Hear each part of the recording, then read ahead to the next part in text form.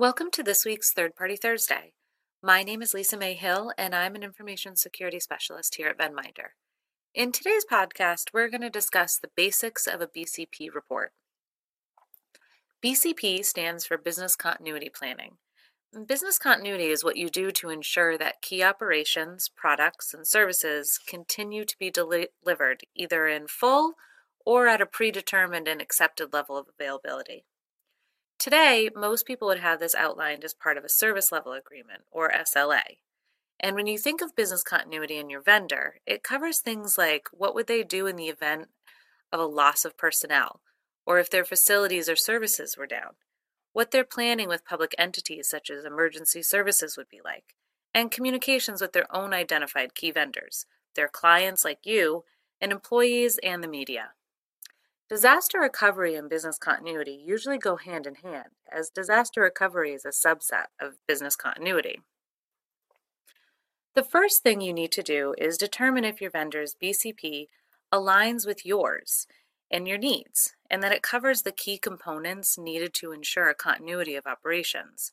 You want your vendor's BCP plan to have adequate controls in place covering the following 7 areas: personal loss and planning, relocation plans, remote access availability, facility loss contingencies, pandemic contingencies, breach and disruption notification procedures, and testing procedures, which should include that testing is done at least annually and that any testing results that show room for growth are reviewed and addressed during plan updates.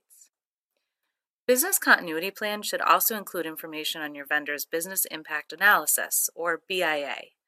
You want to make sure a BIA is performed at least annually or when any major changes or incidents occur. And your vendor's BIA should include the following key concepts: recovery time objectives, or RTO.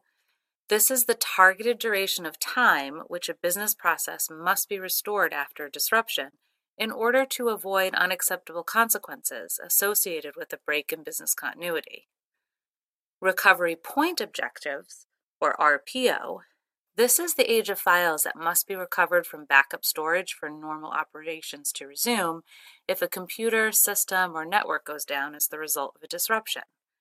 Basically, how much data you expect to lose in a worst-case scenario. And maximum tolerable downtime, or MTD. This specifies the maximum period of time that a given business process can be inoperative before the organization's survival is at risk. You should ensure that your vendor's BIA information meets or exceeds your needs for RTO, RPO, and MTD. So what can you expect as far as an ongoing monitoring for BCP goes? Well, perform regular reviews along with plan exercises to ensure that the vendor is prepared and able to respond to whatever situations arise and allow the corresponding plans to be improved to minimize the impact of an event.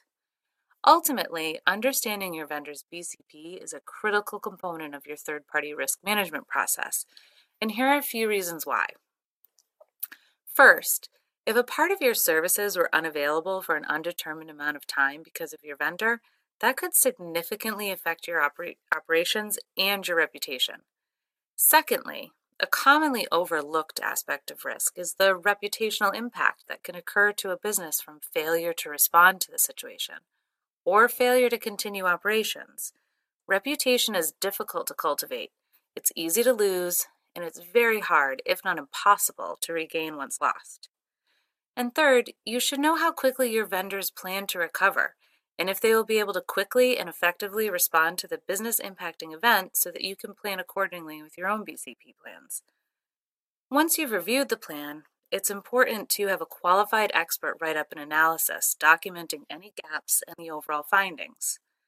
A qualified expert will usually have certified credential levels such as a CISSP. And once the analysis is written up and signed off on, reach out to the vendor to discuss the findings and next steps to mitigate any risk. Additionally, you'll want to mitigate any risk that is found on your end as well. Again, I'm Lisa May Hill, and thanks for tuning into this week's Third Party Thursday.